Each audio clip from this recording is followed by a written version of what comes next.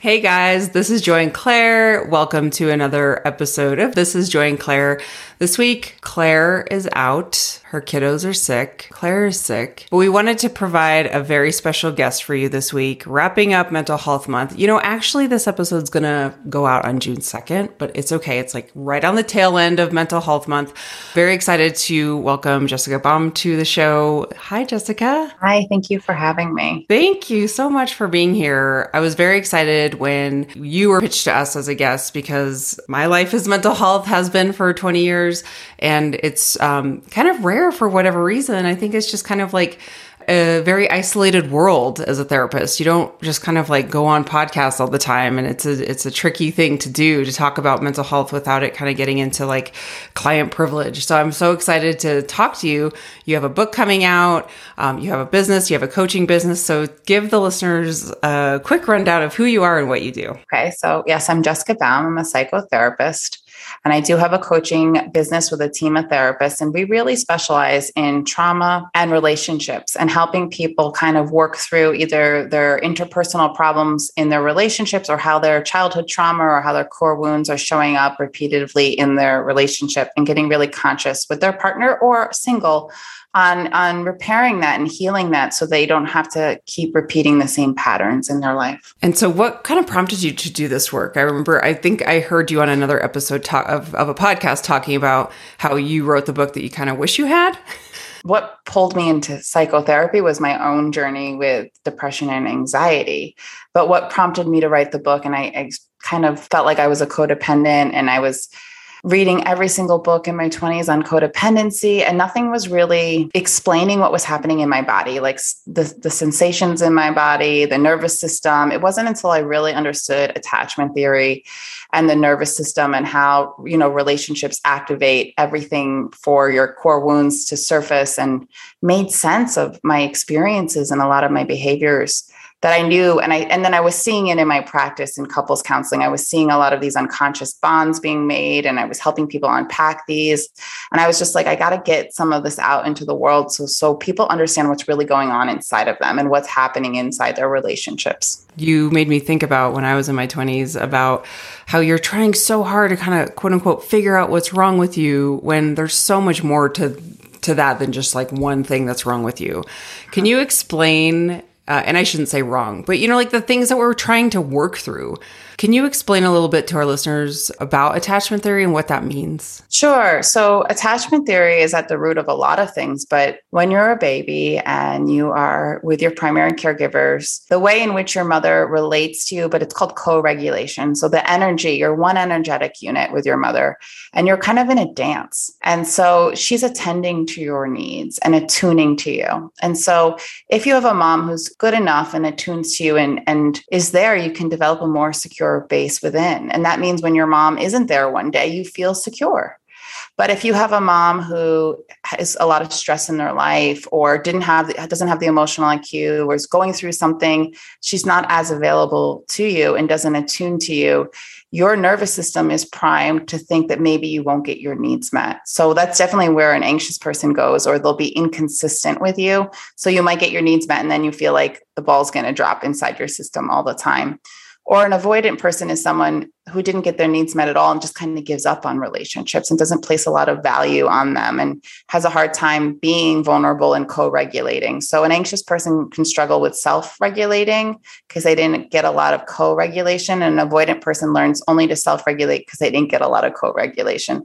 So the goal is to really kind of understand where you fall and work with your individual needs and work with that and understand that so that you can build some more security within. And that's a process. When people are kind of deciding, or not deciding, but learning about themselves to say, gosh, I think this might be a fit for me.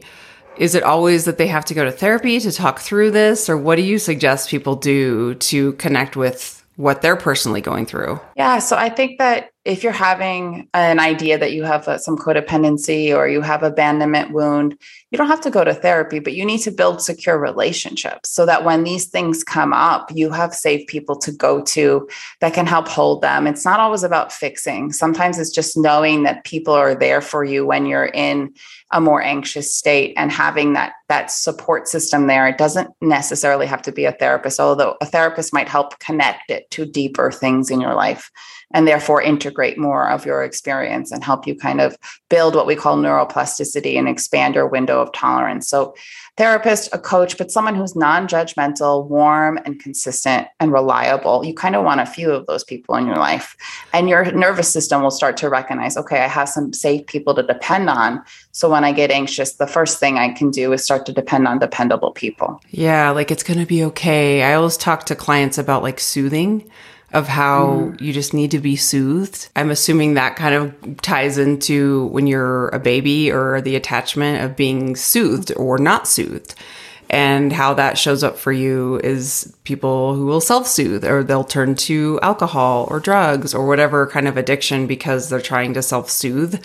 Talk a little bit about like how you see that tying into the work. Yeah, sure. So when you're born, you're not born with a parasympathetic nervous system. So you have a sympathetic nervous system intact, but your parasympathetic is not fully developed. And that's the part of your system that kind of calms you down. Your mother or primary caregiver is the stand-in for your self-soother. So if she's not able to self-soothe you, you don't build the circuitry for self-soothing. You can't self-regulate. That's essentially one of the major hallmarks of someone who struggles with anxious attachment. Because the mom wasn't able to attune and soothe you, you didn't build that neural wiring inside. So you can't just go out and self-soothe. You actually need healthy co-regulation to create self-regulation. That happens first. So if that's you and you struggle, it's actually but by being co-regulated or being really held and attuned by a therapist or someone who really knows how to be with you, that when that happens enough, that's when you actually build the neuroplasticity to within start to self kind of do that. Yeah, it happens that way. So when you say co-regulating, you're meaning that there's another person with you to kind of help guide you through those emotions. When you're a baby, it's rocking, it's maybe patting on the back, it's rubbing the arm, it's whatever it is that's kind of that very calming presence. Is that what that is? Yeah, I mean, I love those examples. Those are really great. But it also really comes down to the nervous system. So when you have someone whose nervous system, we call it in ventral state. So it's an open state and you can't fake this state, right? So our nervous system. So if someone's in a safe state and is present with you and they'll have a calmer voice, they'll be more attentive, they will be more soothing because they're soothed. Your system recognizes that, and their system can help your system downregulate, or, that their system is helping you kind of regulate your own system. Kind of a mirroring of sorts. Yeah. Mirroring of sorts. Okay. Or joining. Yeah. It's so fascinating. I have a million questions, but I'm trying to stay on track with my questions. So first question I'm guessing, I kind of guess what the audience is going to ask is is this the only way to get that soothing, that regulating, that co-regulating? Is it from a mother? Can it be from any caregiver? Anybody. Yeah. Okay. Anybody who's genuinely, authentically there for you and can provide that safety in their system. That stability, that safety. Okay. And then what would you say some examples of how it starts to show up as people get older? Does it show up as a child? Does it show up as a teenager? Does it show up as an adult? When would people start to recognize this might be lacking in their life? When they can't regulate, maybe they're reaching out for substance, when they're over dependent on their romantic partner to self-regulate, or people when they have a hard time calming themselves down, if they feel perpetually anxious or like the shoe's going to drop. Low self-esteem is a common indicator that the sense of self isn't really very secure. So it could show up at any point in your life. I mean, a lot of children, you can notice it earlier on, but it definitely shows up in your romantic relationships because the way in which you adapted or these strategies happen when you were little, get replayed in your adult life. Unconsciously, because it's their nervous system responses. So when you're in a romantic relationship, you tend to attract the other person. You tend to sometimes be a pleaser. You can abandon yourself. there's a lot of what I call selfless behaviors in order to stay in connection, because we're all wired to be in connection. It's our biological imperative to stay in connection. So however you adapted when you were small are going to be the same strategies that you use an adult. I mean, the behaviors might look different, but the strategies get laid down really early. It's so interesting. And so you hear about people who are like, I'm never going to be like my parents, or I'm not going to do this, I'm not going to do that. But you kind of, and I'm not saying this is like all across the board, it's bad, but sometimes we do look at our caregivers and we're like, well, I'm not going to repeat this behavior. I'm not going to repeat this angry behavior. I'm not going to repeat whatever. And you kind of end up doing it. Is it a similar thing where you have that template or that inner workings, that inner connection that you just can't automatically think your way out of it? You have to kind of work through it a little more intensely, maybe through therapy. Mm-hmm. I like that question a lot. Yeah. So, and I talk about this in the book, but so we internalize our parents. Whether we like it or not, we take them in. Their essence becomes part of us. If it's a secure parent, it's a safe voice. It's a safe feeling. If it's an anxious parent or an absent parent, we bring that in. And that's why when you're co-regulating or you're picking people to heal with now, you start internalizing them. So you start to replace, I call it your inner community, but you start to internalize healthier people. So you can think, okay, maybe I don't have the words for myself right now, but what would so-and-so say to me right now? How would it feel to be next to them?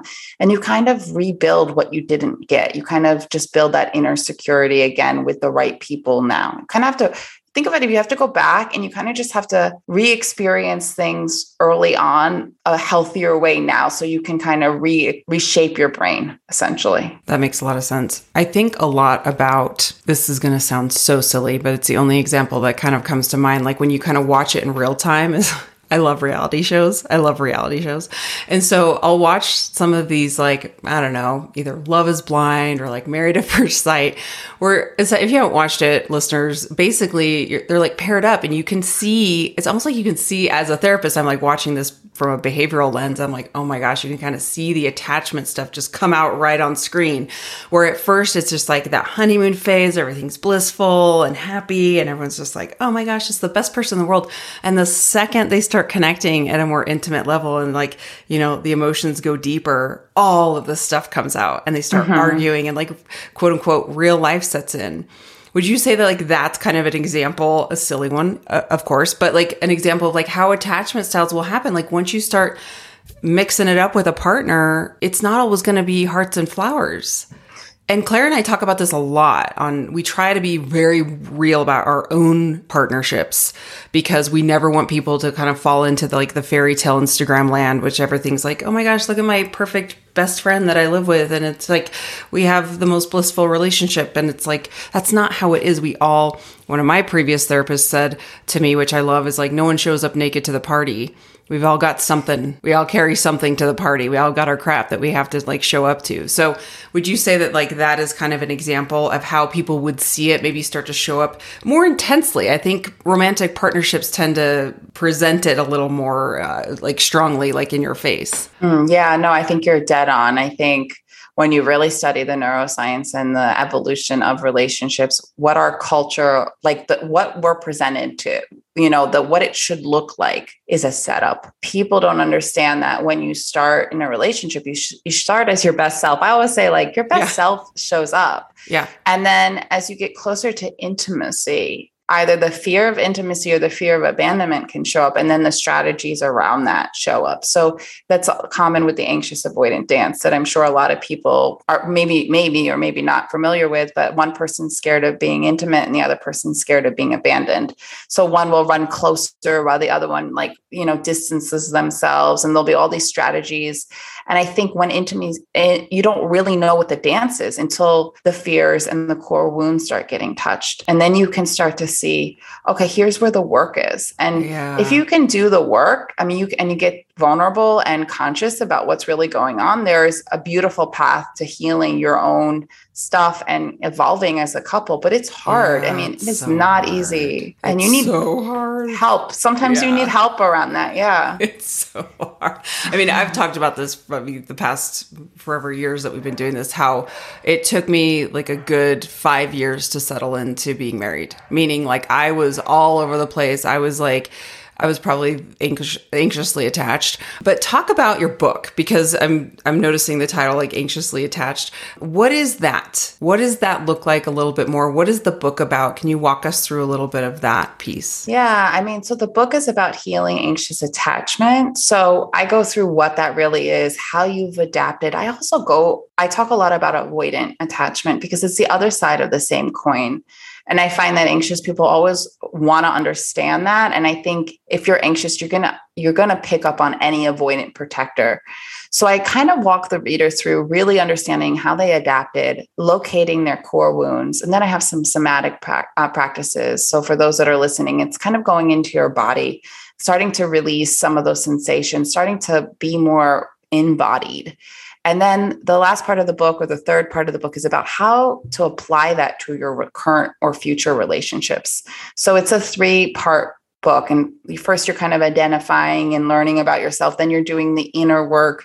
And then you're taking some of that and you're kind of learning, how do I love differently from this new perspective in the third part of the book? So I'm really excited because I'm an Imago therapist. I don't know if you're familiar with that. But I am. So talk a little bit about that. And so for people who aren't familiar, Imago. So Imago means image. And I kind of talk about this in chapter 2, but we can be attracted to partners who have positive and negative qualities of our primary caregivers. And this happens on an unconscious level. And sometimes the people we are attracted to have the same level of wounding as us. And so we don't even know it. You could go into a room and, maybe you grew up in an alcoholic family and there's 1,000 suitors and you pick a suitor that's definitely an alcoholic. Like there's a there's an unknowing, there's a image that we're drawn to certain people for certain reasons. And sometimes it's because it feels familiar. And it doesn't always have to be like trauma per se, but there's a familiarity. And so we're going to gravitate towards people and then we're going to come together and then our work is going to show up. And the person who maybe was wonderful is going to now present some of our biggest fears and concerns. And so the question is then, can both people get more conscious about what's going on inside? And I just, it's kind of annoying that this information is not out there to the general public, because I think so many people leave relationships without really giving it a chance or riding it out or getting the right support or truly understanding what's going on for them. There's a lot of fear. And it's like in our culture to go back out line and date or just try again. And it's like your patterns stay with you. I was just going to say that. You just repeat the same patterns over and over. There are perhaps safer relationships in terms of more forgiving relationships, but you're still going to repeat them. So the hope is that you can get conscious with whomever you are, even right now, before you kind of move on to the next, or maybe you evolve in this relationship and you can use it as a catalyst as your own growth, and your partner decides to grow too with you. How important is it that the partners are on the same page? Because sometimes one partner is doing different work than the other. I mean, that can also be very confusing for people of I'm doing my growth and this person's not doing their growth. It's a tricky question because someone who's anxious will line up for work all day long. And sometimes that's anxiety driven. Yeah. Right. And so sometimes someone who's anxious is being with the uncertainty and being with the abandonment and letting things settle. And that's actually where the work is. Being held in that. That's exactly. I'm I relate to that so much. Yeah. I do too. I totally do. And it's frustrating trying to get someone who's more avoidant to go to therapy. And I can say a lot about that. And the hope is that there's enough space for that person to get vulnerable too, and that both things are happening. Every dynamic is different, but if you do your own work, there's a system there that's going to shift.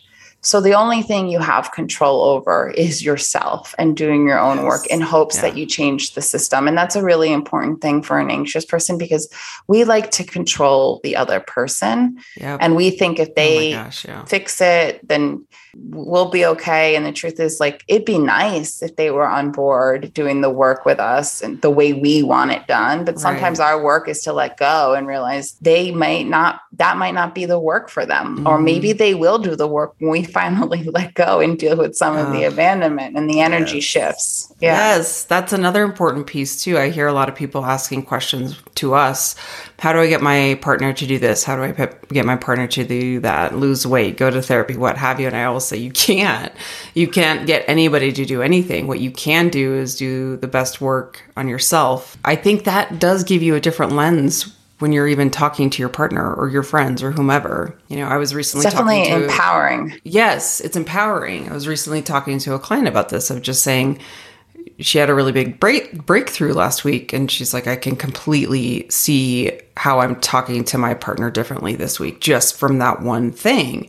And that may shift enough to where you can land on a plateau for a while and just hang out there and work on some things on your own and not just completely jump ship, So it's really, it doesn't always have to be like your partner's in the same exact place as you all the time. Yeah. An anxious attachment, another name for it is ambivalent. So what that really means is I am not comfortable in the unknown. So I either have to be running towards or running away if things get uncomfortable. And I think it's really hard for us to sit in uncertainty and to not know and not be all in or all out, but like kind of be in that space of just being with ourselves and the unknown and letting the relationship fold and not always knowing the exact outcome of everything. There's a lot of support that's needed in that space. What do you say about, or what do you tell clients when people are even just afraid to get into a relationship because they want the guarantee that it's going to work out? People who are even just afraid of starting a relationship because they're like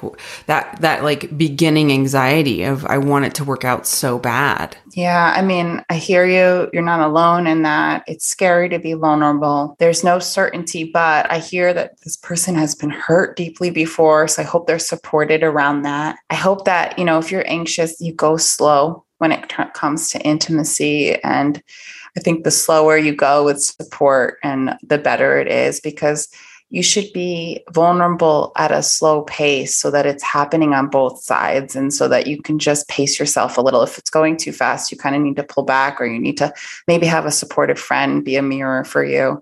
So just go slow, simplify it. You're not walking down the aisle if it's your first date. You're just meeting another soul.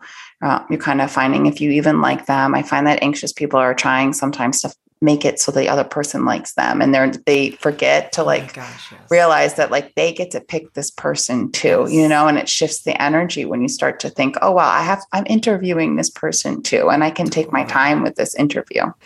That is such a good point. I talk to people a lot too that are really shape-shifting to be someone to make the other person like them, whether they're aware of it or not. That's really dangerous because you're just completely ignoring your own sense of self to just get someone to like you, to validate you, whatever that may be. So I'm glad you brought that up, because that's just, a lot of people do that. And I don't think they realize it. Yeah. And it's actually a brilliant strategy that they probably used when they were young, but the problem is that they never really are sensing into. I've had a client once who was like doing that a lot. And I was talking about this guy that she was dating. And I said to her, if he showed up in my office door right now with 1,000 roses and said he wanted to be with you, how would you feel? And she's like, oh, I don't even know if I would pick him.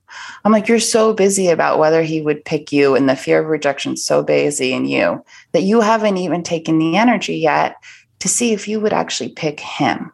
So you really got to flip that around and kind of say, okay, would I pick this person, or is the fear of rejection really, or the need to be chosen driving my behavior? Oh my gosh. The fear of rejection or the need to be chosen. I feel like everyone listening hit the brakes if they were driving. Like, oh my gosh, that's me.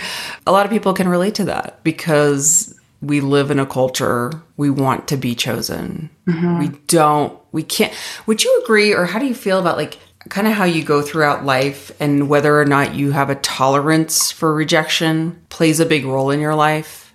Well, I mean, I think we go throughout our life unconsciously avoiding certain feelings. So people pleasers, feeling scared of rejection. There are feelings that come up when we are letting people down or when we're getting rejected that are awful. And I think the more you can be with that and the origins of that and understand that and unpack that and build your self-esteem up around that, make sense of that, the less you care. I mean, you always hear about it, like when people get into their 30s and then their 40s and then their 50s, they just start to not give it, Yeah. And it's like, I think you get to a point where you just become more and more yourself and less concerned about what other people think. And the more you can be your authentic self, the more you realize that the people who are meant for you will find you and you will be with them. And the people who don't jive with you, you won't care so much. You'll just let them go. Let them go. And it takes a lot of pausing and kind of unplugging sometimes to really evaluate those relationships.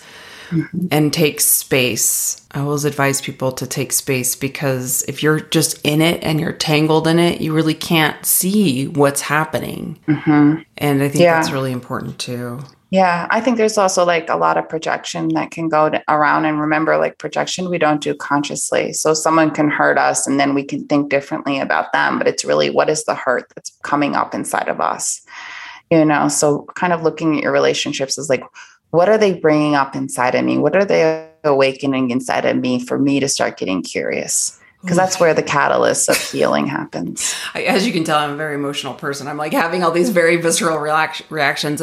So talk about like the wounds. Talk a little bit about wounds. And maybe that goes into the nervous system, because I do want to talk some about that. How that impacts our relationships. Yeah. I mean, and that was an important part for me too. So I talk a lot about implicit memories versus explicit. So for those of you that listening, we have memories that we think of as like a movie. And then we have memories that are sensation, because we're not born with a fully developed hippocampus. So we store a lot of sensation in our body. The way in which we kind of start to come out of the world and the way we interact, we start to get a felt sense of us. So if there's a lot going on, we can start to feel like something's wrong with us. A baby will turn it inward. And then as you're developing, if your parents aren't letting your sad parts show up or your angry parts, or if they're not curious and if they're not seeing all of you, you start to develop these core wounds around I'm not enough, or I'm unlovable, or I will always be left. And they're really sensations, and they're in your body, actually. They're not even in your head. Your head just is bringing this narrative up. They're usually a felt sense in your body. And people don't realize that they're felt in your heart brain and in your belly brain. Those are very powerful places where a lot of these sensations are sending information up to your brain. And then your brain is making up a story in your head. So you can have a core wound of I'm always going to be left, or my expectation is that connection's going to be broken. And that can be so entrenched in your story and your narrative and your body that you almost recreate it, or you look for a sign of it and then you follow that monkey trail down, right? Because you're so scared of it.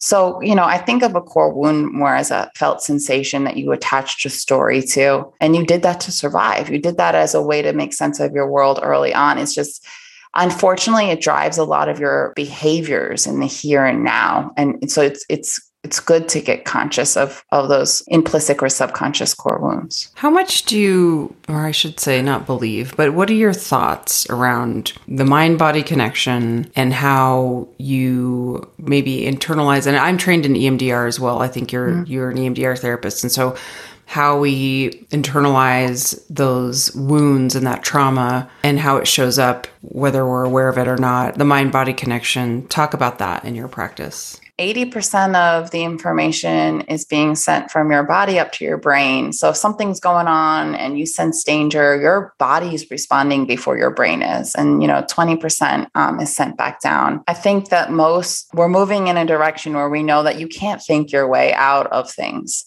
You have to actually tune into different centers of your body in a more somatic way. So tuning into your heart center and tuning into your gut and being with your body and your body sensation is actually where the wisdom is. Like the language of the trauma is in sensation. And if you think about it, all the really hard moments of your life, there might have been thoughts attached, but the sensations are what's really powerful.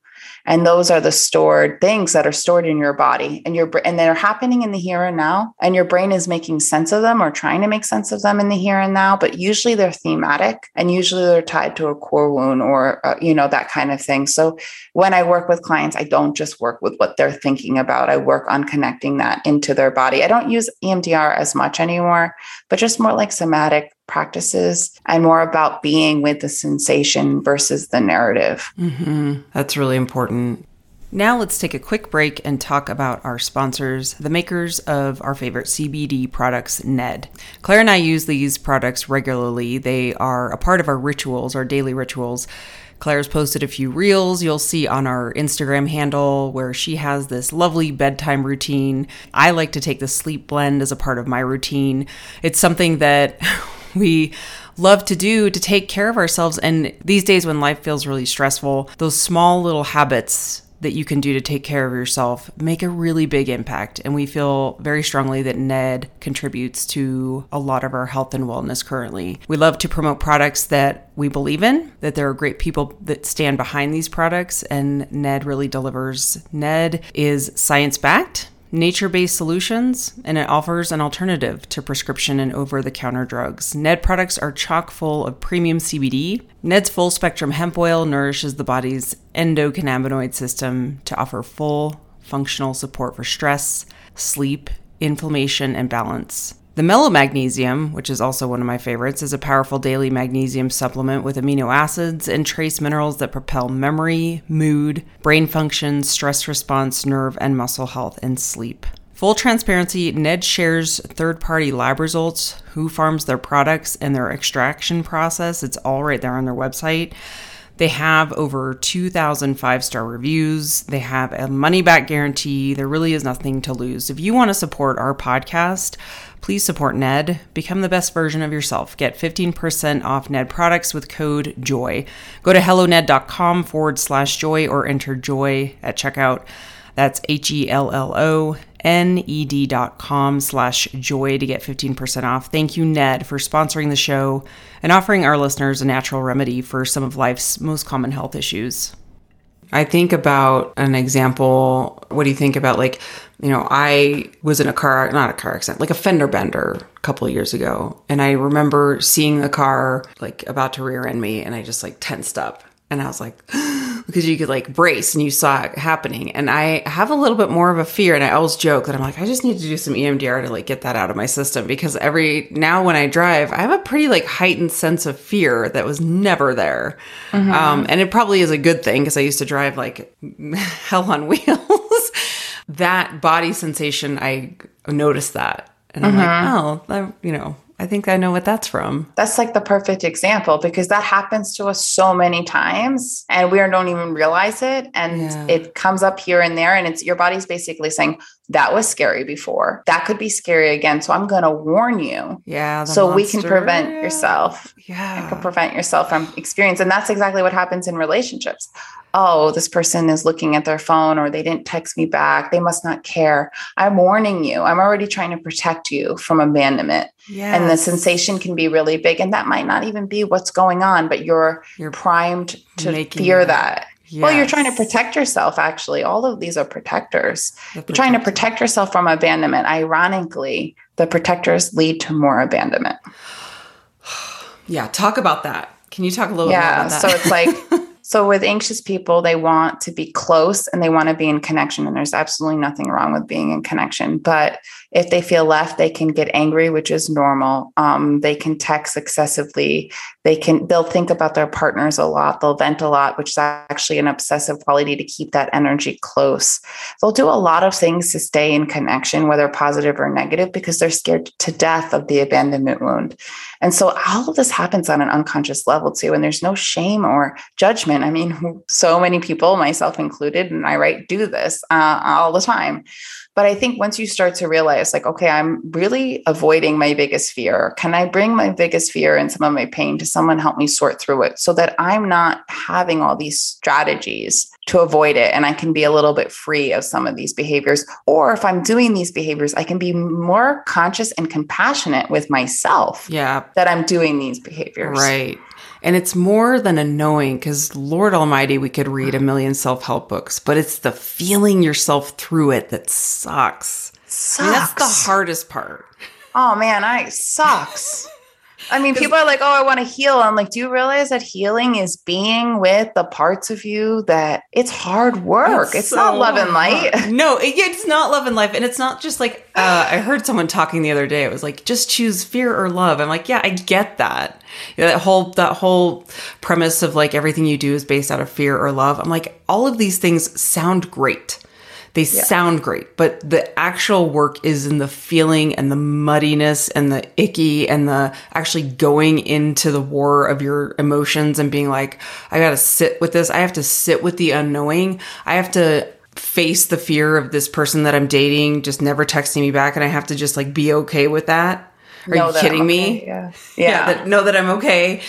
That is hard work. And I can feel that. Yeah. And so I want listeners to really think about that. Is you can listen to self-help podcasts all day. You can listen to this discussion and kind of internalize it in your brain, but actually internalizing it in your heart is a completely different thing. And we acknowledge that. It is not easy. And we witness this in people's journeys every single day when they're doing the work. And it is like, whew.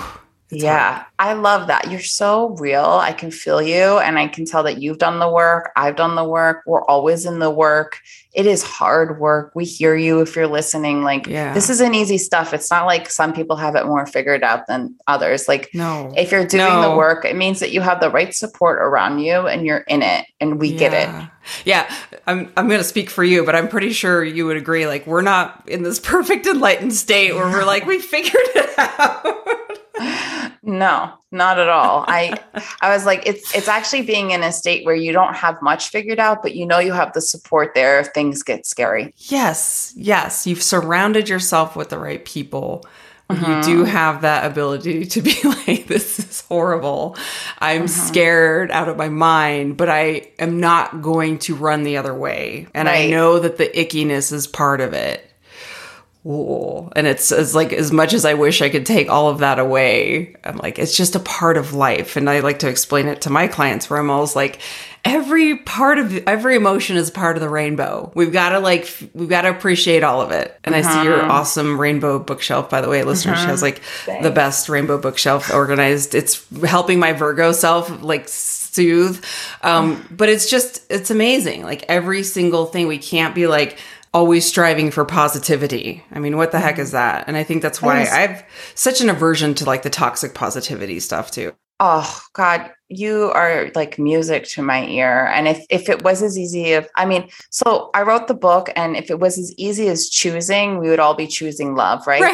But I think you can be aware and start to understand your adaptations. And I think in that awareness, with the right support, your ability to be with more of yourself expands. And in that, it's healing. But spiritual bypassing is like, makes me cringe when people are like, oh, and they make you feel like they have it all figured out and they're like blissful all the time. And I'm a little weary of that. I'm like, even the high vibes only. I'm like, what do we do on our shitty days? Aren't we allowed somewhere on our low days? I mean, come on. Like we all go through so much stuff. And it's like, I think being more honest about that and about relationships, like you said, and that gives people permission to be in them more and not to think that there's something wrong with them. And that we shouldn't always be striving for that blissful state. That's so unrealistic. No. Yeah. I mean, you need to be where you're at and have support and allow more and more of yourself to surface. And that is the spiritual process, is to letting things surface if you can, and not judging yourself, kind of learning about how you adapted. I think that's the most developing self-compassion. I envision it. I'm very visual. And so when I describe things to clients, sometimes I'm like, just bear with me. This may be a really weird example, but I envision it kind of like someone just sitting, like the emotion is there in front of them, or the bad feeling or whatever it is. And they're just like in a field and it's space. And they're like, we're just going to hang out here. Okay. Like there's nothing around, almost like safe place in EMDR, but it's like you and your bad emotion or negative emotion or whatever it is, the fearful thing. And you just like have to sit there with it. And it's just like, and nothing around is going to like, it can't touch you. You're going to be okay, but you do have to coexist. And that's what I think is like, what I envision when I hear you talking about this work. Absolutely. I mean, that is dead on. And I think if you can't coexist with it alone, that's when you pull in a resource. And I talk about internal resources. So like, if you can't be with that big feeling alone, that's where someone externally can be with you, present with you to help you. And then eventually you can pull that person in as an internal resource. So if it's too big and it's too scary and you know that, go to someone who can hold that with you. And then your capacity to hold it within you will expand. Like a therapist or like a trusted friend. Yeah, it has to be someone kind, nurturing, who's not trying to fix you. I mean, Yes. we live in a society where everybody wants to fix, do this, do that, do this, blah, blah, blah, right? But someone who's actually just going to be with you. It's in the being, the holding that actually is the releasing and the giving you the capacity. You know, those friends that you call and you kind of vent and they're like, oh, just dump him or do this or do that. That's not the type of holding I'm saying. It's with the friend who's like, and maybe you can tell your friend, I'm not looking for advice. I just want you to like validate that this is hard for me, or just listen to me, or just tell me what you hear. But I don't want to change anything. I just want to feel heard in this moment. The space. I want to bring you into my field, my safety field. So we can hang out here together. Right. What is it? Is it the Rumi quote that it's like, there's a field, I will meet you there? What is it? It's going to drive me nuts. I got to look it up here in a second. Oh, there it is. Okay. Out beyond ideas of wrongdoing and right doing, there's a field. I'll meet you there. I feel like we need to have that quote just be with our emotions, our wounds, our everything. It's so deep that yeah. But I don't mean to go, if Claire was here, she'd make fun of me so much. She's like the opposite of me in like the best possible way. She keeps me like my feet on the ground a little bit, or she'd be like, Joy, come back down. You and I could go like to the ethereal we'd be off in the clouds. She'd be like, hello. But I also want to say, you touched on this, and then I want to wrap up with a little bit more about your book. But you mentioned, or you were mentioning kind of like the fixing thing. And one of my pet peeves that I really hope, we never want to bash people, but we always want to educate listeners around being a smart or being an educated consumer. And so when I see influencers or people out there that are hanging a shingle and saying, I can help you fix your body issues, I can help you fix your whatever issues, relationship issues, it really rubs me the wrong way, because most of the time it's kind of like I've got the miracle cure, and I don't think that's the right approach. Perhaps it's not everybody, but when I see that, I get a little skeptical, like my spidey senses come up, where it's not, this person doesn't have the quick fix for you. Yeah. Life is not a quick fix. Diets, crash courses, and how to reach enlightenment. It's nothing is a quick fix. Right. The way to go through this is that really hard tunnel of like, I'm going in. Yeah, no, I agree with you. I remember at one point I was like, I got to go on a spiritual retreat and I got to do this. And I was going to Tulum.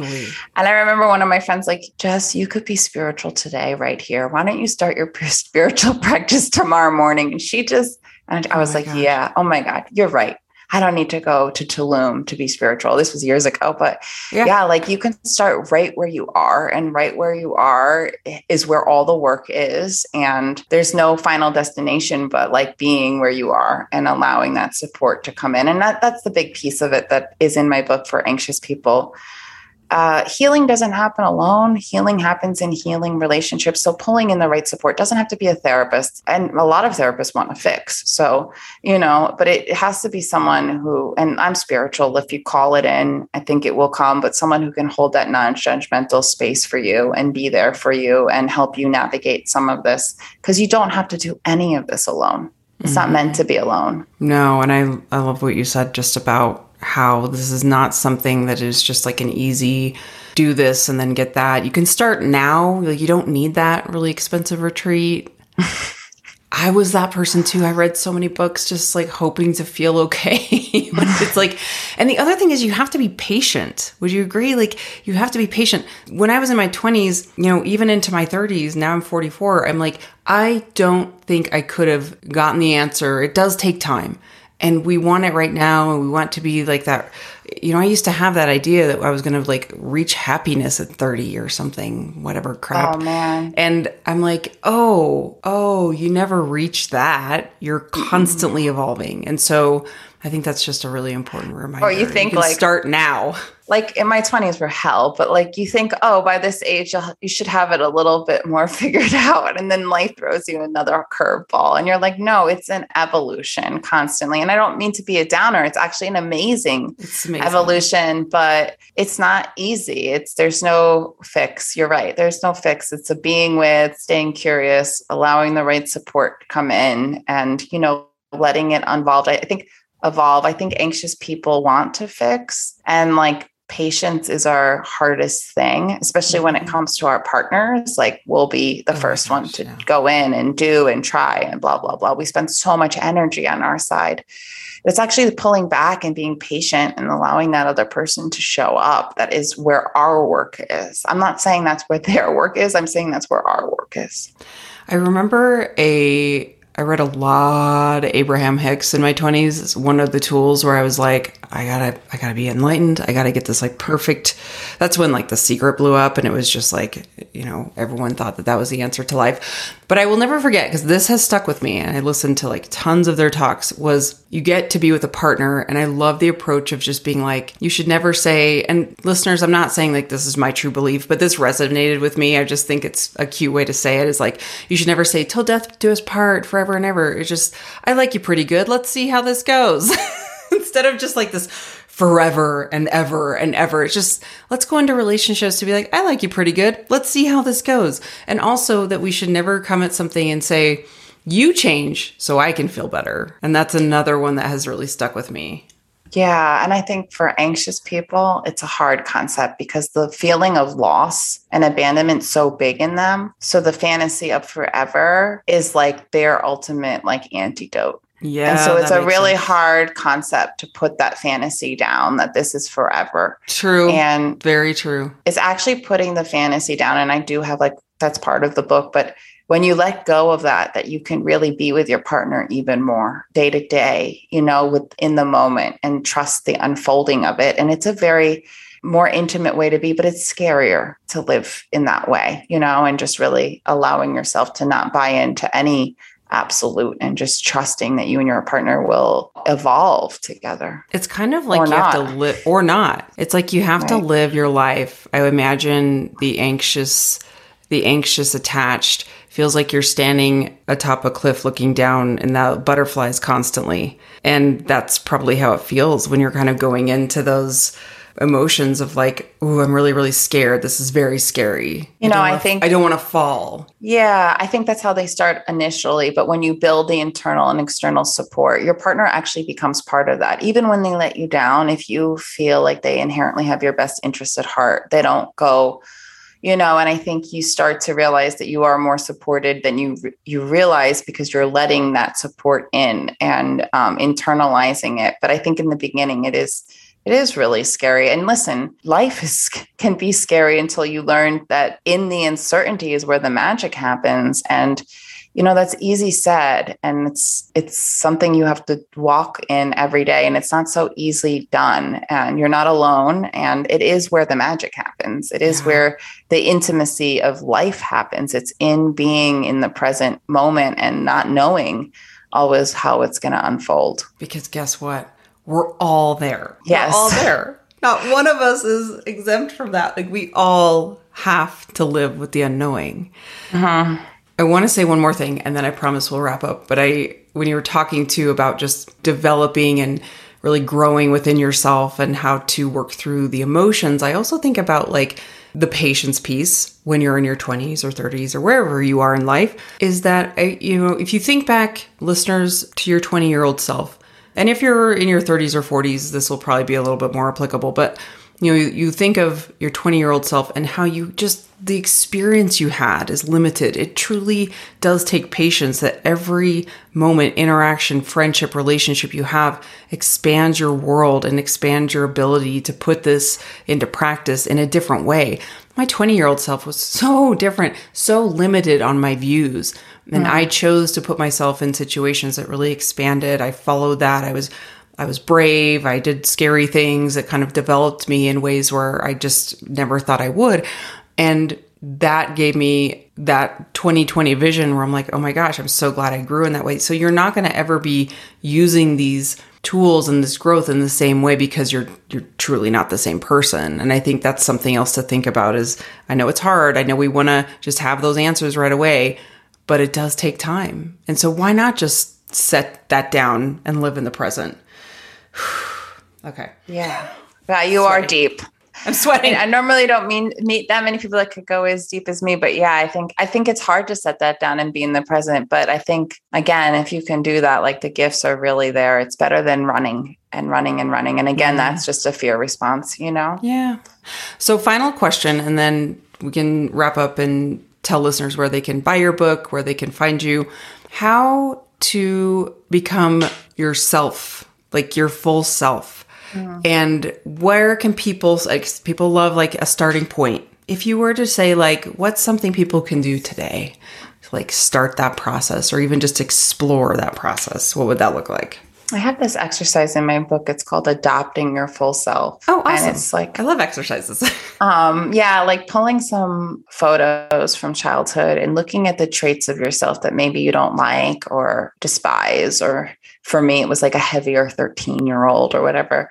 Starting to sit with those photos and starting to adopt and accept the parts of yourself that you don't like and realize that those parts are there for a reason. And it's in the acceptance. It's kind of like shadow work of it's okay. It's okay that you were dorky. It's okay that you were this. It's okay that you're shy. It's okay that you're not a good reader. Like all of those parts of you are okay. So I think if you can start to be more okay with what you perceived or learned from society that wasn't okay, but if you can try to accept those parts in you. I mean, I use this example. I have this picture of myself when I was 13, and before I did a lot of my work, I would look at it and I'd see so much shame. I was like, oh my God, this chunky 13-year-old, I was like the last one to like develop in my class. And my best friend could have been on the cover of Sports Illustrated. And I looked at the photo and I just wanted to look away. And the more and more work that I did on myself, now I look at her and I just want to hug her. And I love her so much. And she's allowed to be there and she's allowed to show up and I don't have to hide from her or shove her down anywhere. So I think if you can go to those parts and realize, where did your life become contingent? Where did you have to shut yourself down? Where did you learn that this was an okay part to have or an okay feeling to have? Start to embrace it and explore it. And eventually you will want to run and hug it rather than to shy away from it. And that takes work. Yeah, I'm just envisioning like, oh man, I bet you a lot of people are like tearing up over that just to think about giving yourself your younger self that love, or at least examining the pain that you went through. Because I think that's really, really hard. It's hard. Okay, well, this was beyond lovely for me to have a conversation with you. I feel like we could start our own podcast. It was just really, I love the work that you're doing, not only as a therapist, but just as a human in the world wanting to help people. I just think that's amazing what you're doing. Tell our listeners where they can find your book and if they want to follow you on social media or your website. So I think we gave you a link for pre-order because there's some free stuff that you might want to throw in there, but you can find my book on Amazon, Anxiously Attached, Becoming More Secure in Life and Love. BeSelfful.com is my website. There's a pre-order page. So if you put your information there, you get some like meditations and a free course on dating. And then my Instagram is Jessica Baum, LMHC. That's Licensed Mental Health Counselor, LMHC. And you can find me on there, sign up for my newsletter and stay connected. I usually send a letter out once or twice a month with some valuable information around relationships. Well, we will link all of that in our podcast notes as well. And I can't wait I think that's just, I can't wait for this episode to come out because I know everyone's going to be messaging us. So we'll make sure that all of the links are on there. Now, you're licensed in the state of Florida, but you also do a coaching business. Is there anything people need to know if they want to work with you specifically? I'm not really taking new clients on at this moment, but I have 5 therapists on my team where we work as a team, as a system. So I'm involved in every case. And sometimes I'll take a new client on, but I work with every client that we take, even if, and I'm part of, but like my caseload has been pretty full for a while. So I might be taking clients on over the summer, but if you do want to work with me, everybody on my team is trained in attachment theory and does similar work and is trained in Imago. So we work as a team. So you can come to me and I'll be part of that, or maybe get me if my caseload goes down a little bit. If they're lucky. Okay. Yeah. I understand that too. And you have to set boundaries for yourself because that's important for therapists. So listeners, thank you again for tuning in this week to This is Joy and Claire. You can find us joyandclaire.com. We are on social media, Instagram @joyandclaire_. Check out our new website because we just did a rebrand and it's really, really cute. Thank you guys again, and we'll talk to you next week.